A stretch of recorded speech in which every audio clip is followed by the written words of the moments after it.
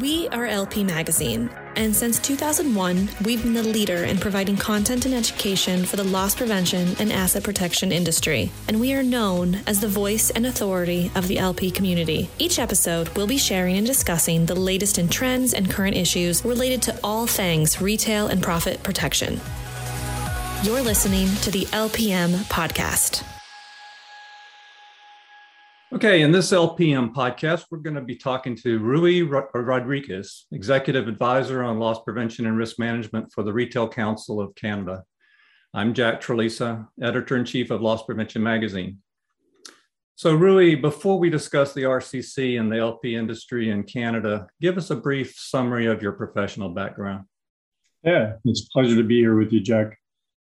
So I've been in LP in Canada for about 30 years. I won't go back that far, but I've worked, it's important. I started as an LPO, a loss prevention investigator on the floor at a company called Eaton's, a big department store. Worked with companies such as Hudson's Bay Company or HBC, Best Buy, Staples. I had a chance to lead some of those programs at Best Buy, at Staples, most recently Holt Renfrew. So I've been in the industry quite some time, took on different roles throughout, wanted to learn and be a well-rounded retailer with the expertise in loss prevention and risk management. So throughout that, I worked on the retail side, the district side, but I also dealt with supply chain, took on health and safety, risk management, really to learn as much as I could and focus on anywhere where losses could occur within an organization, within the retail realm, which is where I've specialized. So that's my background. I've been involved with the Retail Council of Canada as a member for probably 18 years. I'm very passionate about our industry, as are many of my colleagues in Canada, and worked with my colleagues in the US, whether it's through the NRF, RILA, or parent companies like Best Buy, Staples have introduced me to some folks there. Recognize where we have a lot of similarities and where we have some key differences. But it's always helped. So that's me, 30 years in this great business, love loss prevention risk management, love the retail world. And then I joined RCC as an advisor. So I am a consultant. They're a permanent client, but it gives me the opportunity to continue to do what I'm so passionate about in a different realm where I can actually work with many retailers, try to support our common objectives. So really enjoying that. So tell us a little bit more about the broad mission of the Retail Council of Canada. Yeah, so, obviously it's an association, so it's there to support its retail members.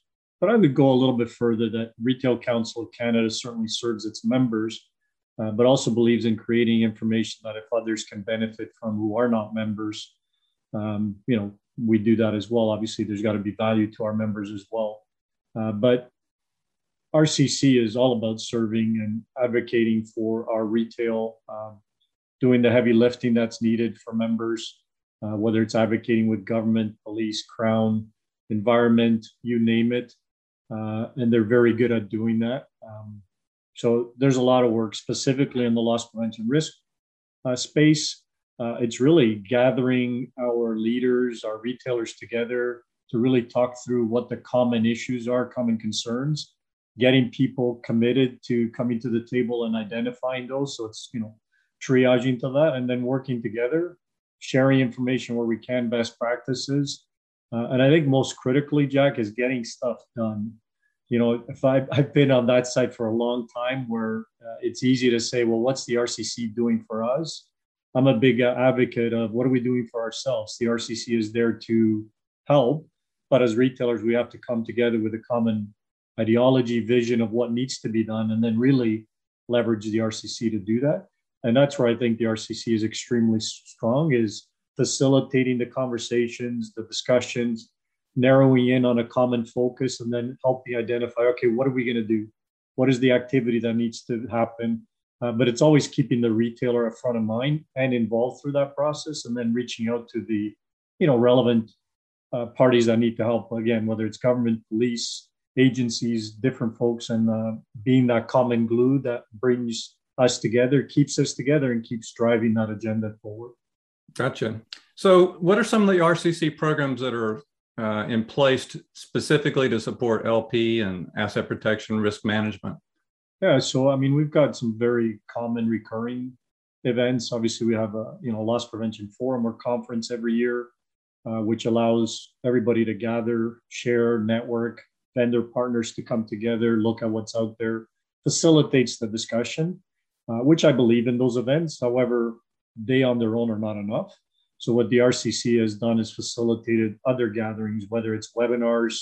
So it's triaging information from the team, the field out there, what's concerned, what's bothering them, what they need help with, and then working on activities to try to deliver content back to the members.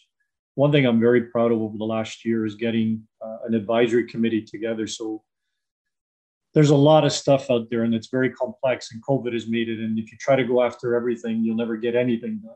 So what I'm proud of is, there's about 28 retail members that came to the table and said, yeah, we want to work together. And as we exit out of COVID, which, RCC, I was on the client side, did a great job keeping people together. But as we exit, crises have a way of bringing people together. But when the crisis is gone, people gravitate back to their own areas and are busy.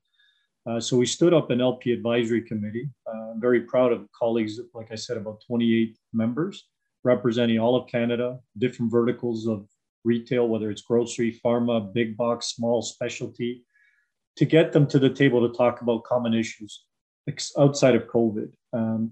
We started with about 30 items, and the group discussed through those and prioritized 3 that are important to everybody, are not going away, and are things that if we work on together, we can make some meaningful action. So those became 3 strategic objectives for the advisory to steer, guide, advise, and move forward. And then on top of that, we have working groups that facilitate, the everyday issues that come up, ability to gather people quickly together, talk through the issues, share some best practices, get some information out to our members, whether it's through a newsletter or an email or posted on our website. For example, de-escalation tips. We try to quickly turn something around. And then, of course, if there's a demand, we'll take that on to do something even more meaningful that people can take advantage of. So I would say those are the critical forums. Definitely, the conferences, the advisory committee, steering the objectives, the working groups, and then having these different webinars that can come up around thought leadership, information sharing, and education, which gives us the opportunity to even pull in our vendor partners to talk to our members about how to properly do certain things from their expertise. Mm-hmm. So tell us, what are some of the retail brands that are represented on your Loss Prevention Advisory Council? Yeah, and happy to share. It's not private because it's actually posted on the RCC website. Everybody gave us the permission to do that. So we've got, if I go west to East Coast, we've got brands like Aritzia, Sobeys, Save-On, which groceries. We've got Walmart, Home Depot. So, the big brands everybody would recognize. We've also got the SAQ, which is a liquor brand in Quebec. Sephora, which people know, but it's smaller type retailer. There's a lot of them, but those are some of the ones that come to mind. LCBO, which is another liquor brand in Ontario. So we wanted, again, Rexall, which has more of the pharmaceutical. It wasn't just everybody can participate and we're happy. It was, let's make sure we represent the country, the brands, because we think by doing so, it creates more thought leadership, right? It's not like-minded individuals because they have the same concerns because of their brand. That best practice sharing certainly helps them. Okay. Well, during the COVID pandemic, Canada was pretty severely locked down. So how did you support your members during the pandemic? Yeah, and Jack, I actually made the transition. I started out as a member at the beginning of COVID and then joined the RCC through it. So I can speak from both sides. One thing RCC did very well through the crisis was connecting with members, keeping members informed. So some examples, they had weekly member calls with the COVID stats changing every day and announcements and regulations. RCC had a dedicated page to make sure provincially by every province there was updates on the latest, masking, limitations, quantities, occupancy rates, anything. So that was to the point. the local teams, and RCC has government relations directors in the various provinces, very connected within their own areas of what's happening there.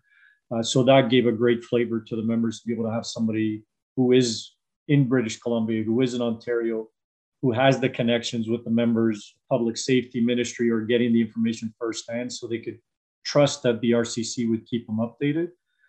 So I would say through COVID, keeping people informed was critical. More than that, they created some great content, right? As things happen and regulations, there was content created and provided through all members, as well as non-members, that they could go to the RCC site and find the content for, posters, occupancy requirements, shutdown playbooks, reopening playbooks, general templates that even the smallest of retailers who might be just hard pressed dealing with everything they were dealing with and may not have the large organization and people to work on, posters on plans, that they could go somewhere and grab a template and leverage that, which RCC did a great job.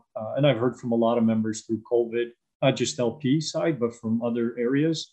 RCC definitely was value added to our members to keep them engaged, keep them informed, host, weekly calls to make sure everybody stayed connected and could share.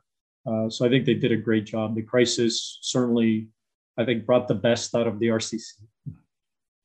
That's great. That's great. So you mentioned de-escalation a minute ago, and could you get into a little bit more detail about some of the specific initiatives that you've mentioned and that are ongoing?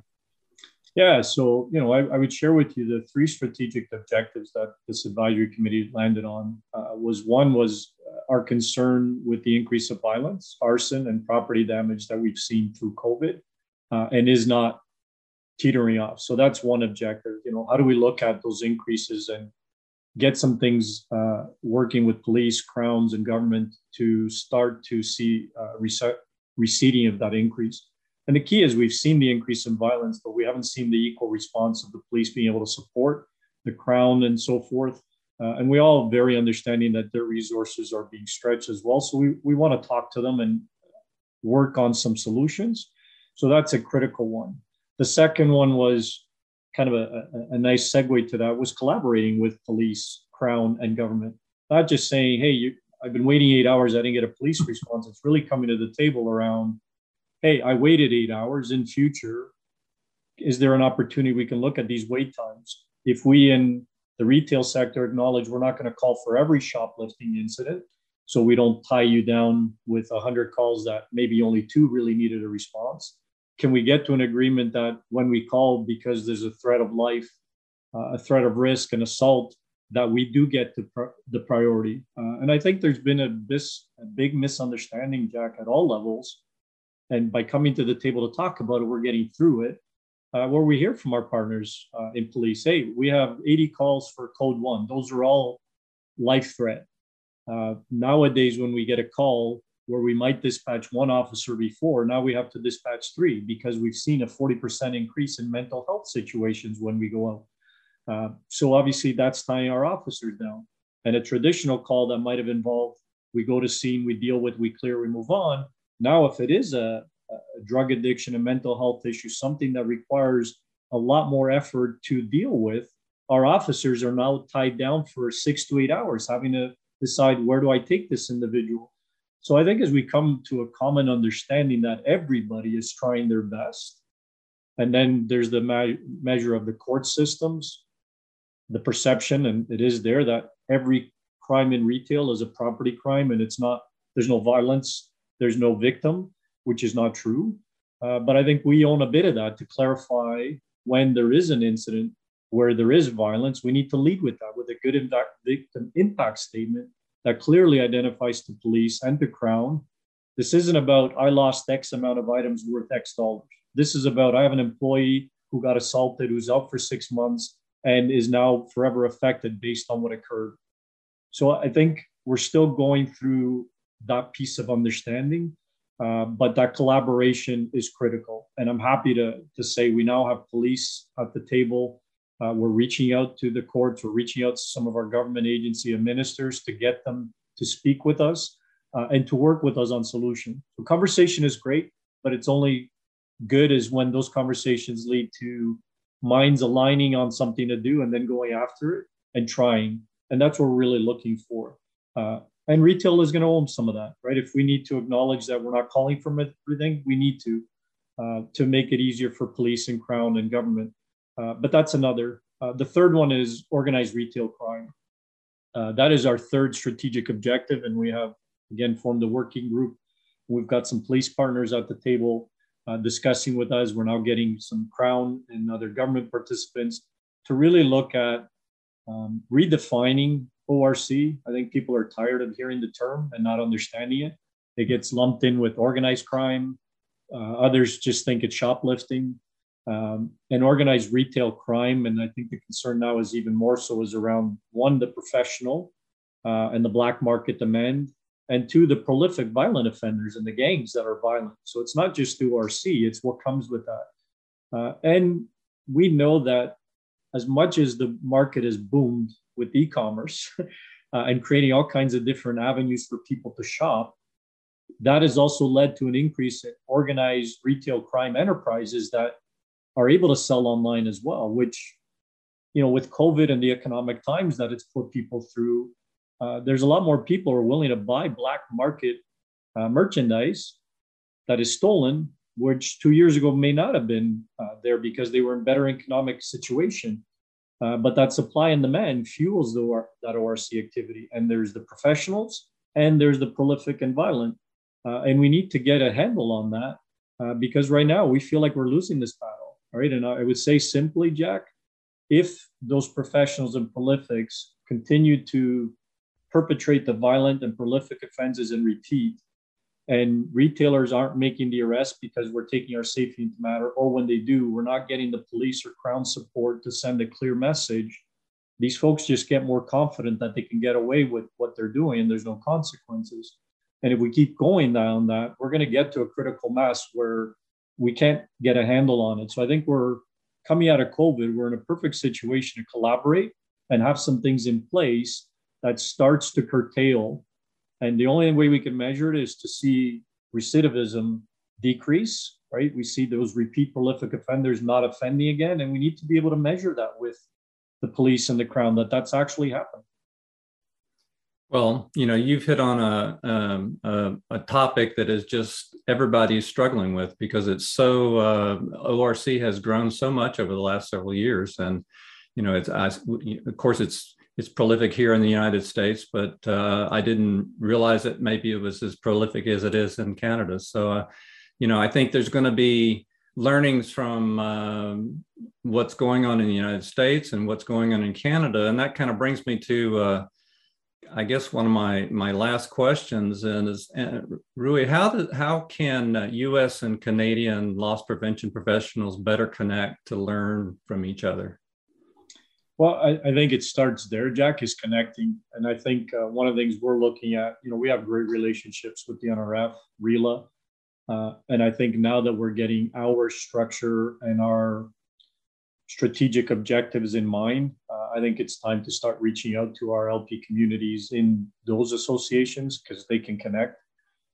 There are going to be differences. I think there's value in sharing. There's obviously a lot of companies in Canada with parent companies in the US. So there's value there. I think what we always need to recognize is there are differences, right? So I share the example, you know, very media centric over the last few months when we had, you know, those mob type of thefts happening in California, some spots in Chicago. It's easy in Canada to get sucked into the media, right? Reality is that hasn't happened in Canada. Are the risks there? Yeah, sure, of course there are. But we don't necessarily have the same level of population density in as many cities. So there are risks that are apparent in the US that may not be in Canada. It doesn't mean we don't learn from them. But I think we just need to be conscious of sharing best practices and leveraging each other, but recognizing those subtle differences. Because I think sometimes it's easy to run with something that is happening in the US and try to make that relevant in Canada. And I think we lose our ground and we lose our credibility when we try to argue for something that people can look, but wait a minute, that's not happening here. And I think that's important because if we're talking to government and others and we want to tell those stories, they're only relatable if we can back that up. So I think we need to be cautious not to sensationalize things happening elsewhere in the world if we can't look back and say it's there. Now, I think we can learn from that, right? If you look at Canada, US, most of our population in Canada is along that border. So it's very important for us to monitor what's happening in the US, learn from, and I think we get the advantage of leveraging what's being done there to plan, to be active. And I think that's where we have the advantage with our retailers, with government, with Crown, to not tell the story of, look what's happening in the US, that's going to happen here. And, we got to look at what's happening there. It could migrate and has in the past. What can we do to make sure we get ahead of it? Because unfortunately for them, it's already happened.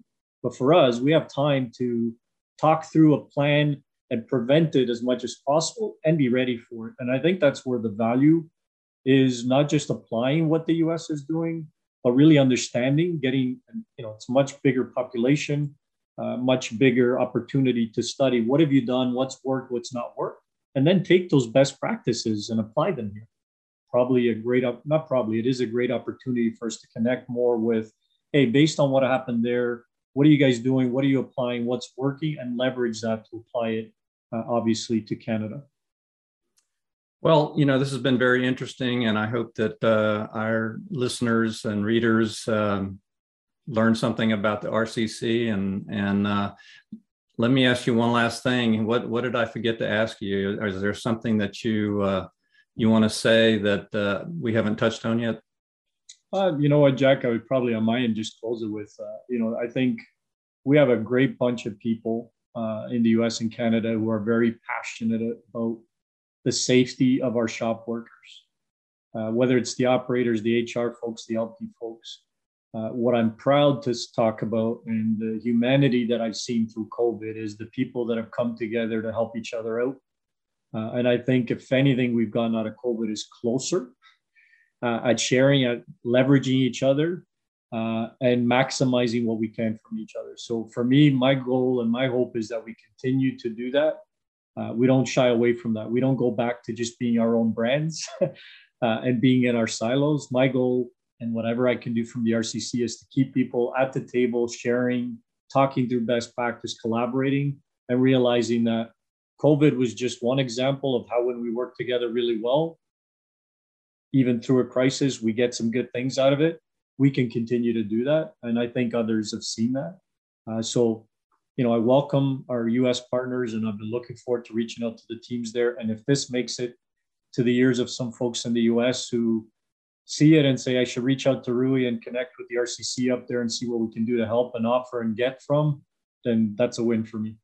That's great. That's great. Well, and hopefully as things open up a little bit and we start to have in-person conferences again, we'll be able to meet face-to-face and have some of that networking and some of that learnings together.